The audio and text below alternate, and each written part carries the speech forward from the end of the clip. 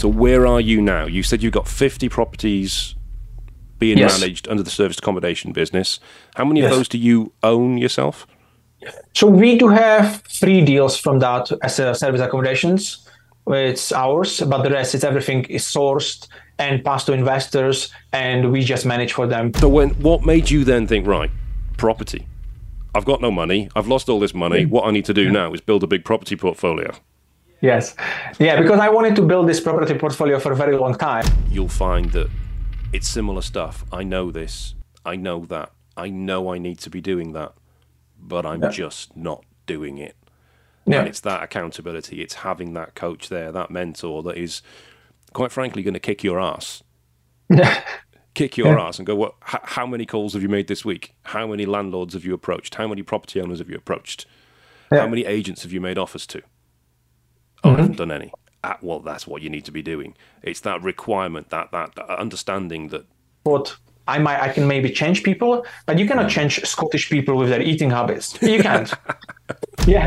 Today on The Engaging Marketeer, I am speaking to Vincent Hovorka. I met Vincent at a Professional Speakers Association meeting, and he is heavily into property. When I say heavily into property, he doesn't own many properties. In fact, he owns 3, but he manages 50. And those 50 properties actually turned over about 1.2 million in the last 12 months. Imagine owning just 3 properties, yet still turning over 1.2 million from property. You can't do that with buy-to-let, can you? So let's find out how Vincent's done that, what his story is, and how he's been so successful making so much money from property he doesn't even own. So we met at a Professional Speakers Association meeting, didn't we? Yes, that's right. Yeah. We did, yeah. And what made you want to speak professionally? What makes you want to do that? Sure. It's a good question. So basically, I'm coaching people in the property mindset and business startup at the moment, and I'm doing it for 2.5 years now. And basically, it's good. I love to do one-to-one, but also the thing is I would like to impact more people at the same time. And it is like, if you have 100 people on the stage and you can tell them what you would say to someone one-to-one basis, so you save yourself time and also you can impact more people. So that's one of the main reasons I've been there, because I want to learn more how to speak and become a better so I can impact more people. So you said that was do presentations from the stage? Yes. Have you done those yet, or is that something you're building towards? Yes, I've run this year. I hosted 6 events, and last year also 6 events. So I have some experience with speaking on stage. And just recently, regarding the PSA, I've done my first showcase because I'm very new to this community. And I had a pretty good feedback. So, but it's always good to hear another speakers tell you some feedback so you can learn and progress. Yeah. So for people listening that don't know what the PSA is and don't know what a showcase is, can you explain what that means when you did your first showcase? Yeah. So basically, the PSA is an organization, as you mentioned at the beginning, like Professional Speaking Association, and it helps people who wants to become speakers. And it could be anything, public speaking, or just even in a company you want to get better because you are, let's say, manager, and you have some people you need to lead. But if you are not good at speaking and presenting yourself, nobody will listen to you. So it means that you are not influential. So nothing's gonna get done. And this community helps you to become a better speaker in whatever you want to do. And one of the things what they do is it's called like a showcase. So as a member, you are allowed to come in any region in the UK and do, in my level, I can do 10 minutes. So 10 minutes showcase, so 10 minutes presentation, which is great because after they will give you a feedback, what they think, what to improve, which is great because where else can you go and get some feedback like that? Because, it's like, I don't know that many speakers until I joined the PSA. So, yeah. No, that's very true. I mean, if you do a speech like that among family or friends, they're typically going to say, "Oh, that was amazing. You were brilliant. Yeah. Oh, I loved it. Oh, you're so good." But when you're doing it in front of other professional speakers, they're going to give you feedback that is actually going to be useful. Yeah. Can you share some of the feedback that you were given, something that maybe was helpful for you? Yeah. So one of the thing, my speech is with exercise. So I use the music to help to build the different states. And when I was doing the kind of sad state, I was trying to get people in the sad state. Basically, my music was too loud. And because I was trying to speak more quietly, because it was obviously sad, so I didn't want to shout. So, but he said like sometimes it was difficult to understand and hear me because the music was a little bit on the louder side. So, and it's great because you don't realize it, because when you speak, you hear yourself in here, but there is someone in the back of the room, and because of that music, they wouldn't hear you necessarily. When I was doing the another state, it was much better because it was more about energy, and so I was more loud, so that was okay. Another feedback, what I would get, I got some positive feedback, to be honest, that it was very good, and I had a good presentation. And another thing would help, they said like, also one person said like, I could slow down a little bit with the presentation.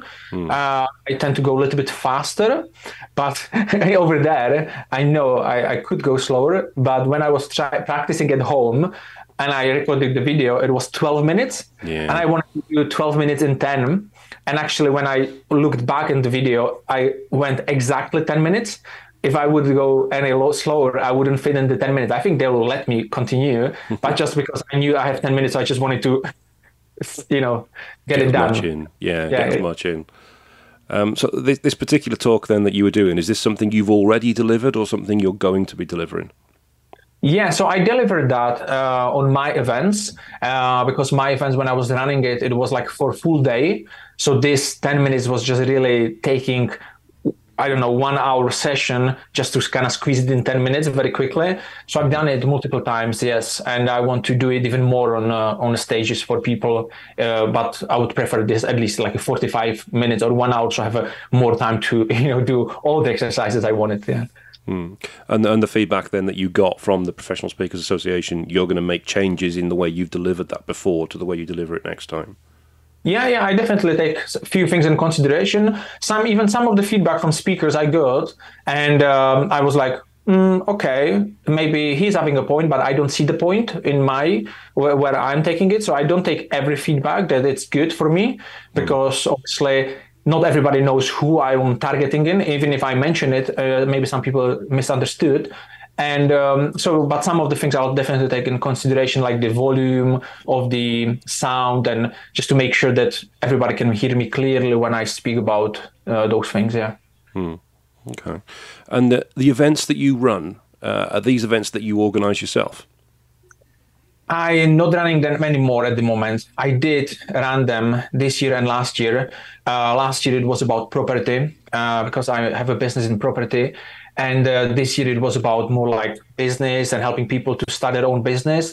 But unfortunately, I'm not running them anymore. Not like that wouldn't want to. I would want to, but it's very difficult to get people in the room, especially when, let's say, I'm nobody. So nobody knows my name, nobody knows me. So it's very difficult to get them in here and excited to come. And it doesn't matter if it's free or paid. It's just, so I was thinking, okay, let's do a different approach. Let's get better in speaking, hang out with speakers, and maybe from there I'm gonna get some opportunity to speak on someone else's stage and who's already built some audience, and I can bring some benefits to that. Yeah. No, that's a great problem, a common problem. I say it's a great problem, it's an awful problem. It's a common problem, isn't it, that when you're running events, it's getting people in the room and getting them to turn up as well. So what were you doing to fill the room? What sort of size events were they? Where were they based, and how were you promoting them? Sure. So all of them were in Scotland, as I'm based in here. I did run a few events in Edinburgh, some in Glasgow, and also in different cities in Fife and like Dundee. And what I was doing, just first of all, like organic marketing, just telling everybody about the event, all the social media platforms that I could. Also, I tried to invest in a marketing, like paid advertisement on the Facebook, just to get people to sign up. Even it was for free, they just needed to sign up just for £1. So I know that I have their details, I know they're coming. And after basically they would turn up. But also problem with when something is for free or for £1, people don't take it seriously. Yeah. So even I had, for example, the capacity was around 40 people always.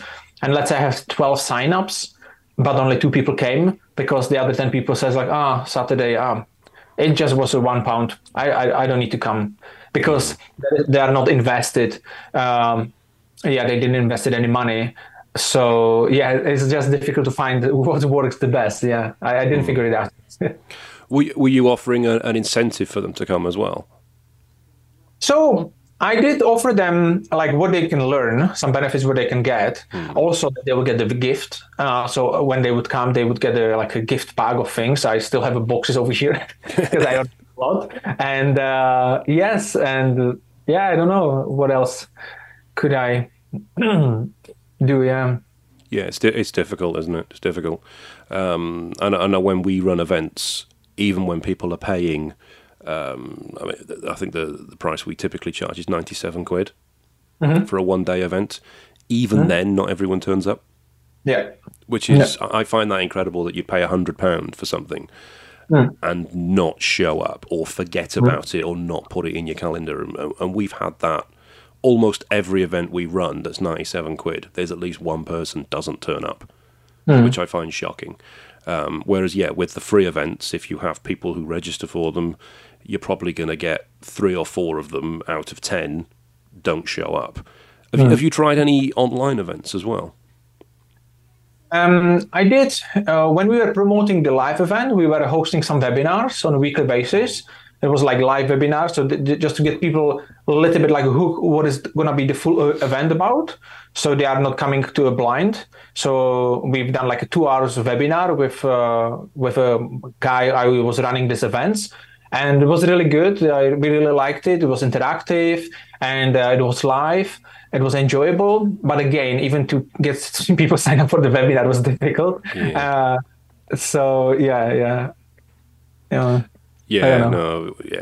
Again, I've stopped doing webinars myself. They still work. I just don't like it. I don't like the talking when you haven't got an audience in front of you. You get more energy off an audience in front of you, as we speakers know. You feed off the audience. And when you're just talking into a camera, it's soul destroying, I find. Yeah. But typically the stats with a webinar, we were getting, say 100 people registered, you get about, I think it's about 60 people turn up, about 60% show up rate, which again is a bit demoralizing that so few people do turn up. And you also get a drop-off rate throughout the webinar as well. So hours we were running were 90 minutes. And then obviously there was an offer we were promoting in it, which started about 1 hour 10, 1 hour 12, something like that. And then every time that offer started, you get a big drop-off rate again. So people have got their free information. They've got what they wanted. They're off. So what sort of length were your webinars that you were running? Sorry, can you repeat? What sort of length, how long were the webinars you were running? So I did run a few different ones. So when I was doing property webinars last year, so I was doing them like every week, just people can join. Like I had this like a system so people could come. There was always someone, but it was just like 1 person, 3 people, 5 people, 7. It really depends.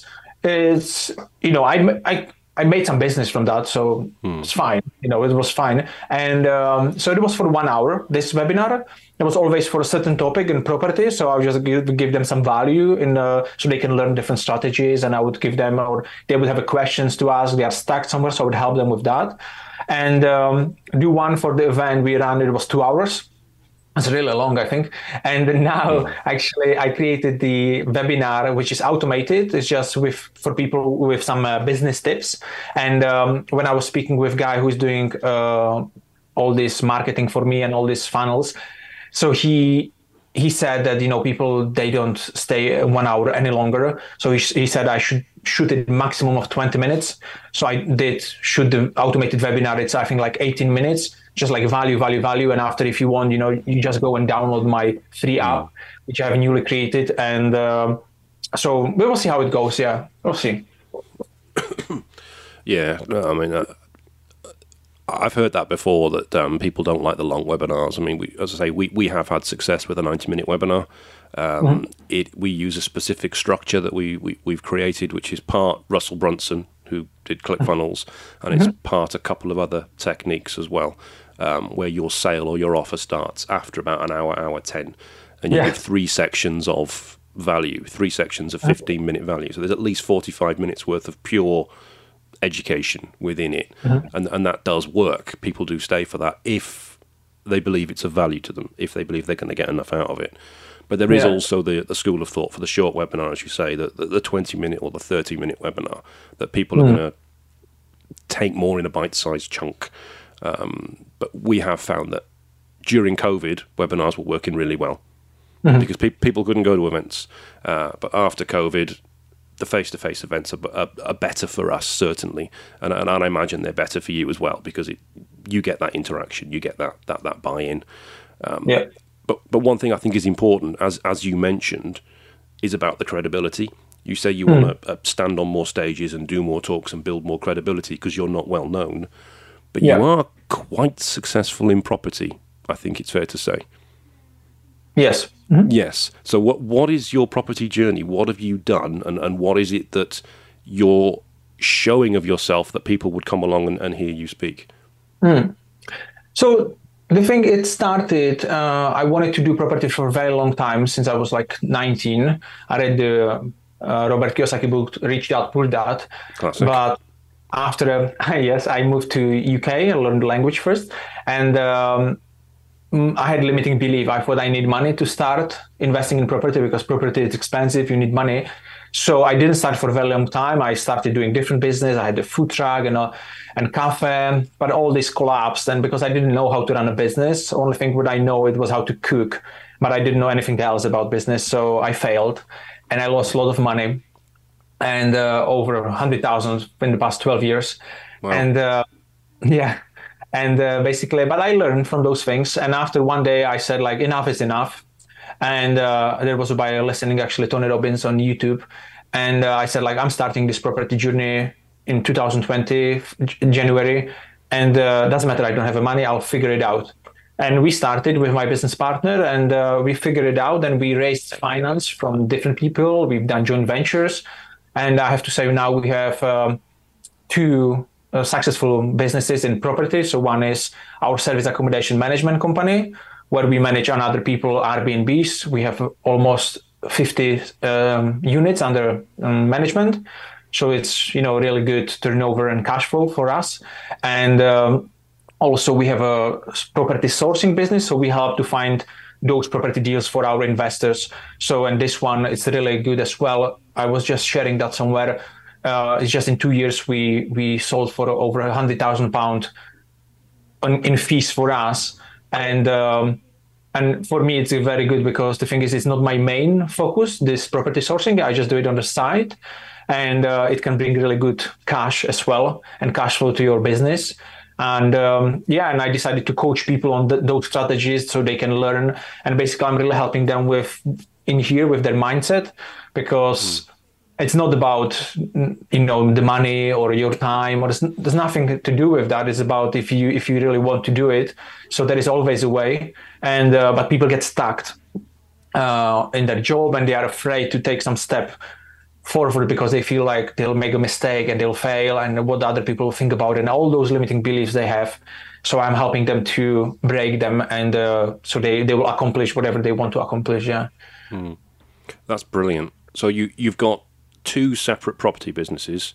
One is Yes. serviced accommodation, managing other people's properties, and one is property sourcing. So you're finding deals for property investors. Yeah. Both of those businesses pay you. The property sourcing business is just a part-time venture, which generated 100 grand last year. Is that right? In the last 2 years. So this year, actually, we already sold almost 20 deals. So this year we are almost 6,000, which is very good. I mean, I don't need to do much about it. Yeah. So it's just me organizing things and, It's not a bad part-time business, is it? It's not a bad part-time. Yes. And your main focus is the serviced accommodation, where you manage how many properties do you say? 50. 50 properties of other people. So I think the important thing to get across with those two businesses, you're sourcing deals, you're sourcing properties, you're managing 50 units, but you don't own any of them. No, we do own some, but not many, not many. So you'll basically have a property business that's paying you money, Yeah. And you've not necessarily needed to actually raise finance to invest in property because you don't have to. Yes, exactly. I never needed to use any of my own money when I started because I never had them. I was in debt. So every deal what we've ever done in property, it was either raised finance or with people who have money and they are afraid to do it themselves. So it's like a joint venture. So I have the knowledge, I know how to find those deals, and they have the money, and we put it together and we go 50-50. So it's one either this or the raising finance. So I pay people interest. So you usually give them 10% a year on their money, which is better than in the bank. So they're happy to invest with me. Yeah. Okay. So let's take a step back, because what you said at the beginning there, I think is worth exploring more and getting across for people to listen to. So when you first started, you knew how to cook, but you didn't know how to run a business, and you said you ended up losing 100 grand in money. What happened? What did you try to do, and what went wrong?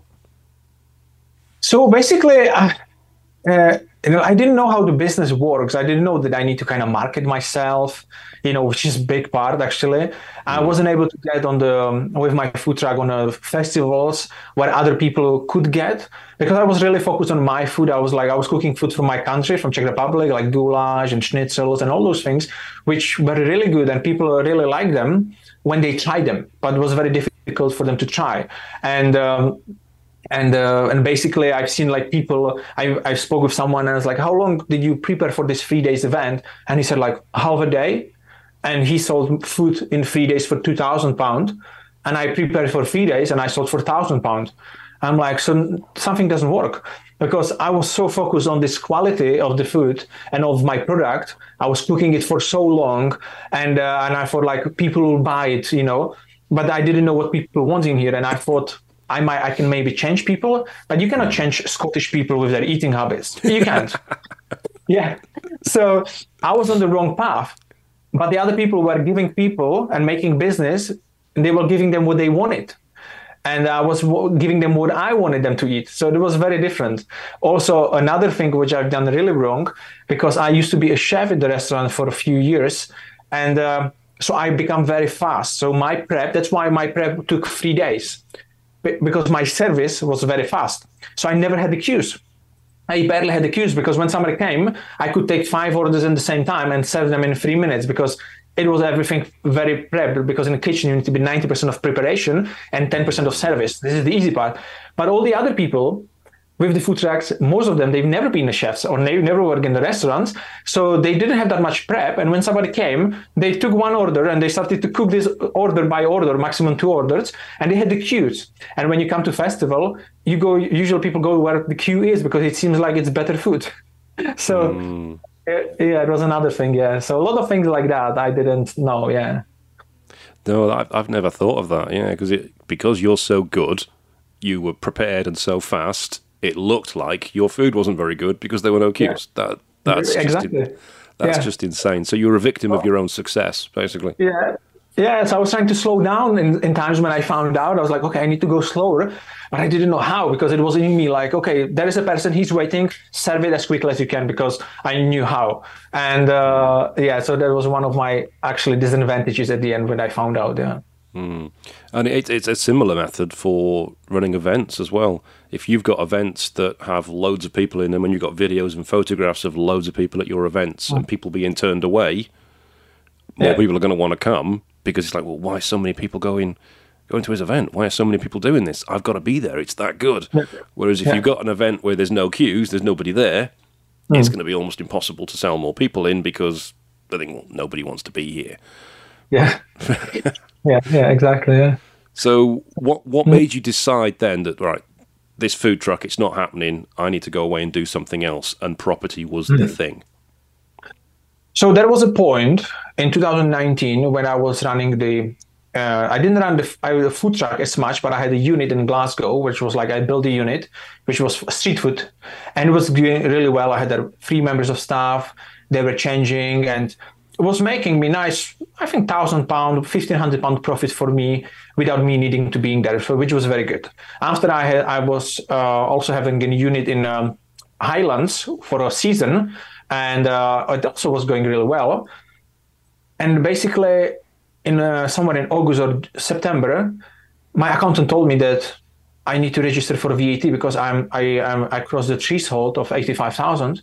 I'm like, all right, that's fine. So what do we need to do? So she said, what do we need to do? I'm like, okay, so I wanted to increase my prices in these units of this 20% so I can still keep the income. But the owners of this warehouse told me that I can't because it's going to be too expensive for a street food meal. So people wouldn't buy it as much. So I can do that. And because I couldn't change the prices because of them, I went from £1,500 plus to around 1,000 minus because of the VAT. Because you cannot climb anything on VAT on food because VAT is zero, but you need to charge VAT. So it's really a ridiculous system for people who have a small business. So that's why I see very often, like when you have a lot of cafes, like in the smaller cities, they just take cash because they know they would get to VAT very quickly and they wouldn't make any money. So because of that, in 3 months of being VAT registered, I found out that I need to pay £8,000 on a VAT, but I didn't have those money. So I was like, so it's not going to work with this food business. I wanted to scale it, and I thought I'm in the right path. But now the VAT came, and it destroyed me totally. So I decided to close those units, and I opened a new cafe under a new business. I bought the cafe in Berwick-upon-Tweed. Again, I didn't have any money. I made a deal with the owner that I'll be paying her monthly from the income from the cafe, and she agreed. So no money down buying cafe actually, and but it was 2019 in September, so I was running only for 6 months, and after I was shut down by COVID, and I had to sell the cafe and lost money again. Yeah. Wow. Do you know that VAT problem is something I see a lot where businesses they teeter on the threshold, and as soon as they go over the threshold, it properly disables them because they obviously have to increase the prices, which means they're going to lose customers, and they're going to end up costing money. So I hear the advice from accountants all the time. When you get towards the VAT threshold, you don't want to just go over it. You need to smash through it. You need to absolutely smash through it or stay under it, as you say, with some restaurants taking cash only and doing it the not authorized way. But obviously you didn't do that. Obviously nobody listening to this would actually do that. But yeah, that's the way it is. Yeah. So what made you then think, right, property? I've got no money. I've lost all this money. What I need to do now is build a big property portfolio. Yes. Yeah, because I wanted to build this property portfolio for a very long time because I read all these books, not only this, but I read all the books from Robert Kiyosaki and from others. And so I had so much knowledge in me already. I'm like, I need to start applying it. But only I had this limiting belief for a very long time that I need money. But after I was like, no, you don't need money. It's just one of the things what Tony Robbins says. It's never lack of resources. It's lack of resourcefulness. I'm like, okay, so I need to become more resourceful. Okay, let's find the money. So we found the first house, which was for 22,000. It was through auction. It was a ruin. And we won it through the auction. And after we had 28 days to come up with 29,200, and we didn't have this money. So it was the hardest hardest 28 days in my life, pretty much. Was this in Edinburgh, this house? No, it's in Durham. Oh, in Durham, right. Yeah. You don't buy in Edinburgh that cheap. But I was going to say, I didn't think you could. No. Yeah. And we at the end, we came up with this money, and it was, I think the last, we still needed like 15,000. And it was very difficult because I was going for meeting after meeting with friends and friends and friends, because this is where you start when you are raising finance, but I didn't know how to do it. So I made it wrong. I learned it later on how to do it properly, but people reactions, I explained them my idea, what I want to do, and how I will give them the interest and when they will get the money back. And they were like, haven't you been working in a restaurant just, 2 months ago, during the winter? Are you a new waiter or chef or anything like that? I'm like, yes, I was, but I'm changing it now. And they just laughed at me and they wouldn't lend me money. And but at the end, I found people I thought they don't have money, so they had money. People I thought they have money, they didn't have money. so the other way around. And we bought this first house. And after we needed another money for refurbishment, which was in total actually at the end 43,000. But we had time for that because the builders were doing the work, so we can every week raise few £1,000s. So it wasn't like rush right away when you need the money to buy the property, because otherwise you would lose it through auction. And like that, we finished the first house in September 2020. And also a couple more houses in that year, which was like lease option agreements. It's a different strategy, but so that's how we started. Yeah, with raising finance from other people. Yeah, yeah. So this first house that you bought, then you bought it for 29, did you say? So yeah, altogether the investment was 74. That's a lot of refurbishment. It was a lot of refurbishment. Yes, it was So like everything. did you refinance and keep it, or did you sell it? Yeah, so that was another funny story. We wanted to refinance and keep it because we wanted to build a portfolio, and we used 3 different brokers, and we've not been able to get the finance for that. And there was a lot of different issues: first-time landlords, not experienced landlords, a lot of those things. Also, because we are foreigners, it's also less lenders for us if you are a foreigner. Another thing was we've been employed by the same company and not really paying ourselves any salaries or a very minimum on the paper. And they didn't like it. So there was a lot of issues. And we were trying to get the finance for a year and a half, and we didn't get it. We were trying broker after broker. We paid multiple valuations, and we didn't get it. So after we were like, okay, probably this house is not meant to be for us. So we sold it for 104,000. So we sold it with profit. But on the other hand, because it was taking longer than expected, we had to pay our investors more money back because obviously we were keeping their money for longer. So the profit wasn't that huge. But the thing is, it was great experience. We learned so much. I know how to, not that I know how to do it, but I've seen how to refurbish house from literally like everything, like from damp proofing, walls, rendering, like everything I've seen on that house, which was really good first time experience. Yeah. Okay. So you made a small profit from it then, and I take it you immediately went in and did another one. Yeah. We went right away to find 2 other houses, which were like a house which you can buy a house for £1. It's like lease option agreement, and they both needed around £5,000-6,000 to refurbish them. So we found actually one house, the joint venture partner for that, and the other house we raised the finance from someone. So we've done those ones and just rented them out, and we had those 3 houses at this stage. Yeah, in the first year we managed to get to £1,000 cash flow, which was good, but it was kind of slow, yeah.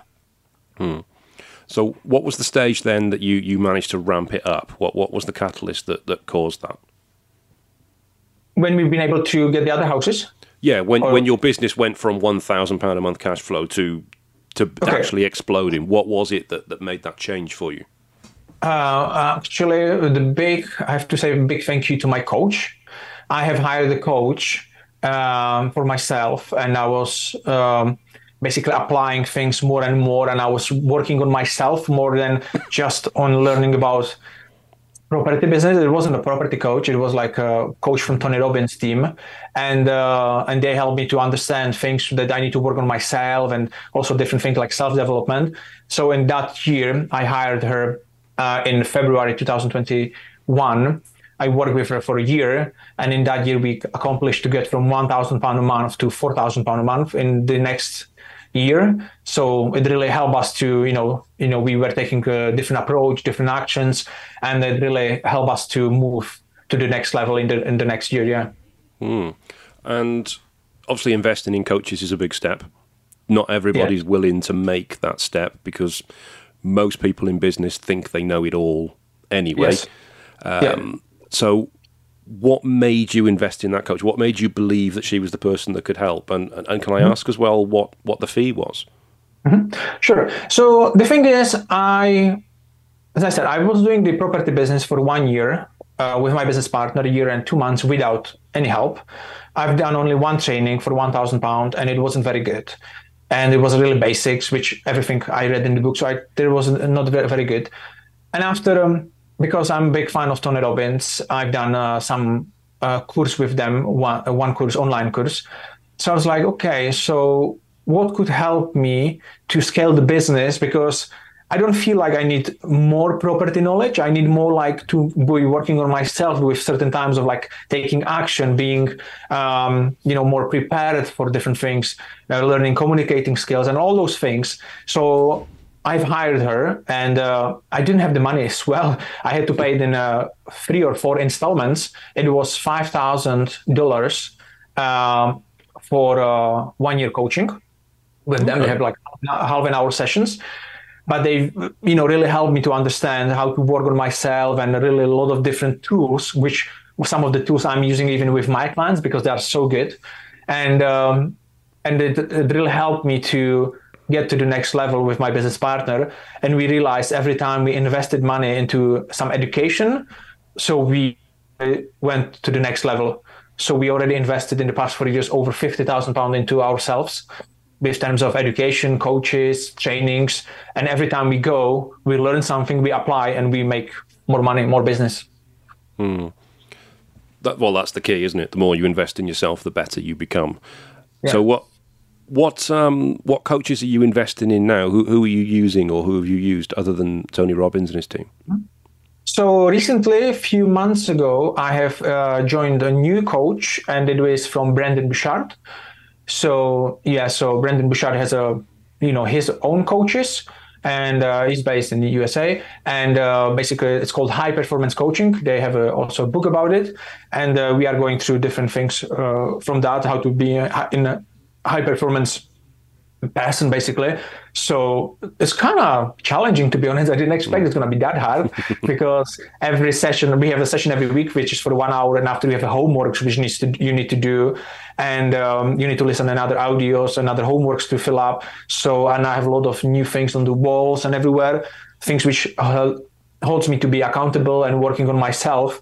And I have to say, we are growing quite a lot recently, and we are creating a very good business. Just this week, we are adding 2 new properties under management, and I don't need to have any of those. It's just all systemized. And that's the key. Systemization is the key. Yeah. Because if you're doing it all yourself, you've just got yourself a very stressful job. Yes, exactly. Yeah. So the coaches you've mentioned there, then obviously Tony Robbins is American and Brendon Burchard is American. Yes. So obviously they're not teaching you property, because the property rules in America are very, very different. They're teaching you business. Have you done any property coaching as well, or is that something you're learning yourself? I've just done one training, which was with Samuel Leeds in London for 4 days. It was never use your own money again. So it was about, those more like these strategies which you need to more think about, and you need to raise the finance and do those deals like rent-to-rent deals.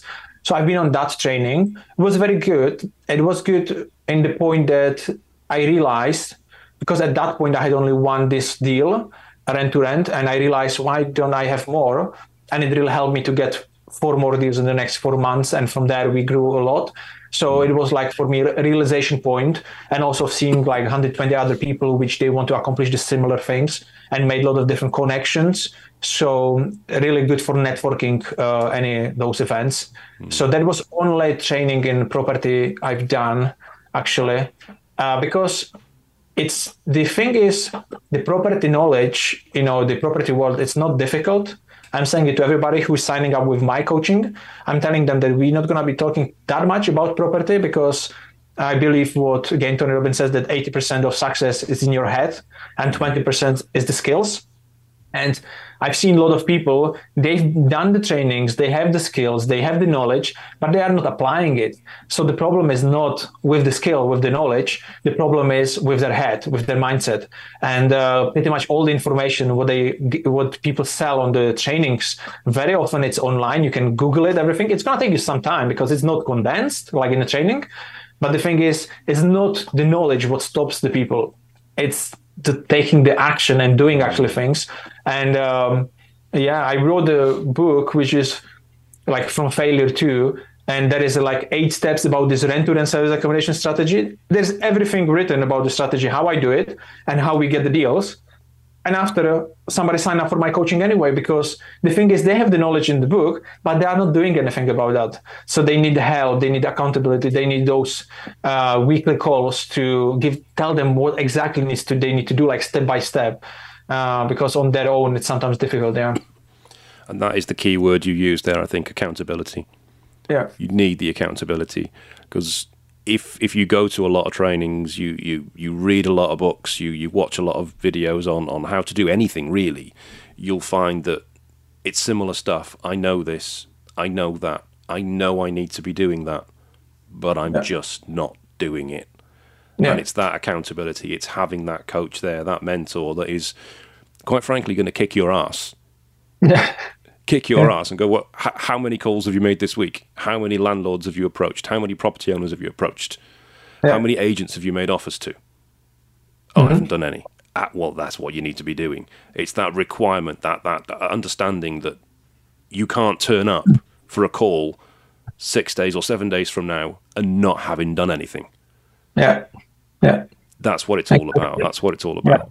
So let's talk the exciting bit then. So you've wasted 100 grand on a business that didn't work. You bought a property that ended up costing you 70 odd grand, but you made a few £1,000s in profit from it. You then bought a few more. You went to Samuel Leeds' training where the concept of rent to rent, I think it was the first time that you heard that concept. I heard it online from him, and we've been able to secure one deal like that. We had one deal for 4 months, and after I went to his training, and and on the training I just discovered, why don't I have more deals like that? Because there was a guy and he stood up and he was like, I have 10 rent-to-rent deals and it's bringing me that much, and I had one. And the only thing why I had only one is because I wanted to see if it works and if it's making money. And after we checked, I was like, yeah, it's clearly making money, like £500 a month. So why do we not have more? Because we need bigger cash flow. So there was this realization, and we started to get more of those deals. Yeah, that's what it's about, isn't it? You'd already done it, you knew it worked, and it's like, why haven't I done more of it? Yeah, that guy's done 10. What? Why haven't I done it? I know how to do it. Wow. Yeah. So where are you now? You said you've got 50 properties being managed under the service accommodation business. How many of those do you own yourself? So we do have 3 deals from that as a service accommodations. It's ours, but the rest, everything is sourced and passed to investors, and we just manage for them. Yeah, I have a lot of investors from my own country, from Czech Republic. So I have actually a waiting list of people. I always take them on a bespoke. They pay me up front, and after, once we have a deal, we just sell it to them, and we manage it for them. Yeah. You have a waiting list of investors? Yes. That's a lovely position to be in, isn't it? Yes, it is. Yeah. So these properties, let's talk figures for these. How much are these properties generating in terms of revenue on a monthly basis? For us, you mean? Or for investor? Well, for you, in terms of people coming in and using the serviced accommodation, the Airbnbs, the Booking.coms, however they're being run, how much is that generating as a business on a monthly basis? So around 20,000, it's a pound a month. It's a turnover. Yeah, we do for our business. We take in those 50 apartments, we take over $1 million a year to our account. And this year we crossed, I think, 3 million, which came on our account. But after from that, we pay the money to our investors. We just keep the management fee, which is 18% plus VAT. So we keep from that money 18% plus VAT, the turnover for us, which is around £20,000 a month for us. The turnover, obviously, we have staff costs and we have people working for us. Yeah. So that's pretty much it. Yeah. You see, there's going to be people listening to this thinking, hang on, that doesn't make sense. Because you own 3 properties in this, and if you owned 3 buy-to-lets, because I've got buy-to-lets, for example, if you own 3 buy-to-lets, you might be making, let's say they're in a good area, maybe you're making £1,000 a month. That's £1,200 a year. That's £3,600. That's not right. That's, hang on, £1,000, £12,000, that's 36 grand a year just in rent on 3 buy-to-lets. That obviously doesn't include your mortgages costs and all the other stuff that you're going to pay out on that. Yeah. But you own 3 properties and you've turned over more than 1.2 million. No, not with those 3 properties. I mean, that's oh yeah, I know. That's the thing. You only own 3, yet you've turned over 1.2 million. That's what people need to understand. You don't need to invest in a buy-to-let. You don't need to buy a property with a mortgage the conventional way. Save up your to get a 70% mortgage or an 80% mortgage, because it's a slow process. Yeah. It's a slow process. If you're getting money through rent and you're saving it up to make a deposit to buy another buy-to-let, you're maybe buying one every 2 years or every 3 years, and it's really, really slow and tiresome to do. Yeah. You own 3, but you look after 50. It really depends what people want. So when there is someone, they have their job and they really enjoy what they are doing, and they have a, let's say, high-paying job, and they really enjoy it, and they know they see themselves doing that for a very long time, and they just want to create the pension pot, and they know that the property is a good investment because it grows on value. So for them, it's fine because they buy every 3 years, as you mentioned, and they are okay with that because they know that it's somewhere saved in a property real estate, which is good. But if somebody wants to create a business and wants to grow a little bit faster, so this approach is very slow, as you mentioned, so that not necessarily works. So people, I see like a lot of people, they are like, yeah, I have a 20 years experience. And I ask like, yeah, how many properties you have? And it's like 5. And how many properties you've seen in 20 years? It's like, I don't know, 10, and I bought 5. I was like, yeah, I've seen 1,000 properties in 4 years because I've been on so many viewings. And sometimes they feel like, if you are older, you have more experience. It has nothing to do with that. No. And so it really depends what you are after. So a lot of my clients, they are after financial freedom. So it's really different for everybody. But let's say between £2,000 to £5,000 a month. And this is where I'm helping them. So our goal in a year time is to help them to get them to this £2,000, £3,000, £4,000 a month in those strategies, because in the normal buy-to-let strategies, it's not possible really, unless you have a big budget and you can buy a lot of properties right away. In that case, they wouldn't need me. But if they don't have much money and they want to start, so I help them there because I help them with the things what I'm doing, raising finance, ventures, and doing these strategies which are more like for cash flow, You see, that's the big myth in property investing, in the property game. Oh, you have to have money to invest in property. You can't invest in property unless you have money. Well, you can. You don't need money. You've got 47 properties you don't even own, and you're earning and you've generated over £1 million in the last year through the properties. Yes. Which is a real eye-opening thing, I think, for people to listen to. Because the conventional way, as I say, of buying and holding and buying again and buying again, it is just really slow and tedious. And of course, with the way you do standard buy-to-let now, any landlords listening to this will know that you used to be able to claim the interest-only mortgage payments against your tax. Yes. Now you can't. Now, if you rent a house for £500 a month and your mortgage is £500 a month, you're paying tax on all of it, even though there's no profit whatsoever. So you're down. You're losing money. Whereas if you're doing it your way, that's not a problem. Yes. Yeah. There is no issue. There's no issue, Even when people have a buy-to-let and they buy it through the company, they can climb back the mortgage payment. It's only when they bought it under their name, which a lot of people, they bought in the past because they've been recommended to do that, and they wouldn't see that, why not? But now, transfer it from personal name to limited company, obviously it costs some money, Yes, it does, And you've got, we've got both. I've got personal properties and we've got stuff through a limited company as well. We haven't transferred any into the limited company because, as you say, there's a big cost with that. The other issue, which many people won't know about if they haven't done it, is if you own property in a limited company, it has to be revalued each year, and you pay tax on the increase in the value of the property, even though you haven't earned that money. It's not money you own, you still have to pay tax on it, which is a ridiculous situation, which is why so many landlords are realising that buy-to-lets financially don't work. Unless they can increase the rents to such a level that it makes it work, and then the tenants don't like the landlords because they think they're money-grabbing bastards that are trying to steal money off them, and it's not their fault. They have to increase the rents. If they can't do that, the only option left to them is either to sell it, which many of them can't do because they don't have the equity in it, or hand it over to somebody like you to run it as a serviced accommodation. Yes. Where they can get the rent that they want, not have to deal with the tenant, and the property is looked after to a high standard by someone else, you. And there's no estate agents, there's no tenants, there's no problems. So I presume then this is one of your targets, landlords out there that have just had enough. They've had enough of it, and they want someone to take over the property, look after it for them, give them the rent guaranteed every month, and the property to be looked after. Is that right? Yes, that's absolutely right, There's a lot of benefits for the landlord, basically. Sometimes I don't understand why the landlords don't want to do it, because it's really beneficial for them. Like you mentioned, they have no problems with especially tenants, because a lot of people had the problems with tenants in the past that you cannot evict them very easily. You can lose money. So with us, we have a different contract. So if we wouldn't pay the rent, they can kick us out right away. We are not bound by any AST contract, so we don't have any protection by government or anything like that.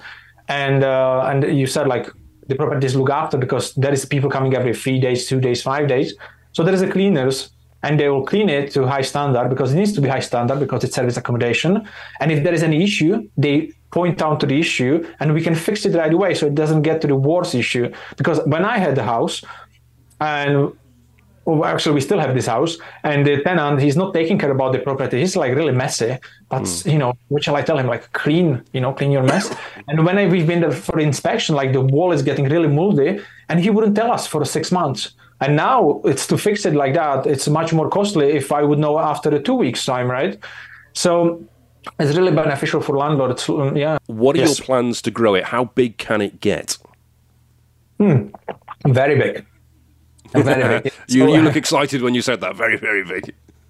Now we have a huge plans, and so I would like to get in the next 12 months to 100 units, so to double it up in the next 12 months. And we are actually working, and we are creating our own channel manager. Channel manager is something which links all the properties together in terms of booking. So there is booking from Airbnb, let's say, but also booking from booking.com. And somebody needs to link it so it doesn't get double bookings, basically. And there are third-party channel managers, and we use one of them. But the thing is, there are sometimes issues and things like that. So at the moment, we are building this software, and it's gonna. I want to release it in the next year, actually a year from now, because it takes some time to build it and test it. So that's the next step, because it's also a product which we can offer to people they can use, because we see what are mistakes with the channel managers we are currently using, and so we want to avoid them and make it better. And another thing is, 2 years from now, I would like, with my business partner, that we will become a booking platform. So like Airbnb and booking.com. So we will take it to the next level. So people can upload their properties through us. We are working also on an app development for the phones. And basically they can use us. And again, there will be benefits for the investors to be with us. We'll give them better rates, and also for people staying with us again. So this is where we want to take this company at the moment. Yeah. Wow. I've got to be honest, I've spoken to a lot of people in service accommodation. I've never heard anyone say, I'm developing my own channel manager. Yeah, okay. Because they are expensive to use, aren't they? They are expensive, and they've got limitations. Each one has its own little foibles. You're developing your own. Is that you, or is your business partner, or do you have software developers? No, we have someone who is doing that. Yeah, we are not really techie. So we have someone who is doing that for us. Yeah. Fantastic. And this is an obvious, I'm sure you are. I take it you're going to be going for R&D tax relief on this channel manager when you've developed it. I'm not sure. I'm actually not sure about that. I didn't check this. Yeah, well, this is going to be exciting for you then. Any costs implicated with developing this channel manager, so that the money you're paying the developer, the research on different channel managers, you can claim any of that expenses back in R&D tax relief? Oh, okay. No, I know what you mean. Okay, yeah. Good.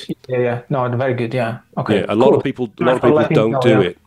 A lot of people don't do it because they don't know it's a thing. We've just developed our own CRM, our own client relationship manager, which has cost something like 30 grand. So we've claimed back against R&D tax relief on that, the costs implicated with doing that. The money's there. It's quite a simple process to do. Anyone that's done any sort of research and development within their business is able to make this claim back. You can either speak to your accountant about it if they know. Some accountants don't know about it because they're not expert in it. Or you can use an R&D claims company. There's loads of those about, and they'll manage the claim for you. They'll take a percentage if they do it. Yeah. Okay. So if your accountant's good, or you're good with your tax, then you could do it yourself and not pay an R&D claims company. But it is simple. The money's there, and it gets paid straight to you. And you can go back, I think it's 3 years, 4 years. Okay. Yeah, even if your R&D project doesn't work, even if you develop something and you decide, actually, it's not work, we're not going to use it, we're going to stick with a channel manager, you can still claim back the cost of developing it. Okay, good. Perfect. Thank you for Yeah. letting me know. I'll definitely point it out to my accountant, so she's prepared for that when it comes to it. Yeah, I believe she's really good. She just actually sent us the tax, the how much we should pay the corporation tax for the first year of this company, and it was very good. Yeah. Yeah, she climbed what she could back, so I was very happy. So You were good. happy. It's always good when your accountant sends you what you got to pay. Oh, that's good. I wasn't expecting that low. Yeah. Yeah, You stick the yes. R&D in that, they might end up paying you. Yes, that's even better. That's what I want. Yeah. Could happen. Could happen. Fantastic. Right. So you obviously help other people get to where you are now. If somebody wants to get in touch with you about how they can do what you do, or if there is a landlord in the Edinburgh area, I take it predominantly is where you're looking for, Edinburgh and Scotland. All UK. We have apartments in England as well, everywhere. Oh, fantastic. In which case, if there is a landlord listening to this thinking, do you know what, my tenants are absolute bastards, I've had enough of this, I can't afford to sell my property, and I don't want to be doing this buy-to-let shit anymore. The idea of what he said is someone else can look after it, it can be decorated to a high standard, clean regularly, no tenants, I get paid, I love it. How can they get in touch with you? Yeah, so I think the easiest way is to go to my website. I have a website as my name at the moment, so www.vincenthovorka.com. And or also you can find me on any social media platform, and there is a button where they can book a call with me. It's a half an hour call, so we can discuss. And for people who wants to start their own business, they can do the same thing. But if they would like to know me a little bit more, I have a new app developed, and I'm giving there a lot of free things which they can do, like the rent-to-rent service accommodation course, audiobook, and it's called Action Taker. So they can just go on Apple Pay and play and just check Action Taker. They will see my face there, and they can download. They can start playing with the app and start learning things. And if they would like to know more, so they can again book a call through the app with me.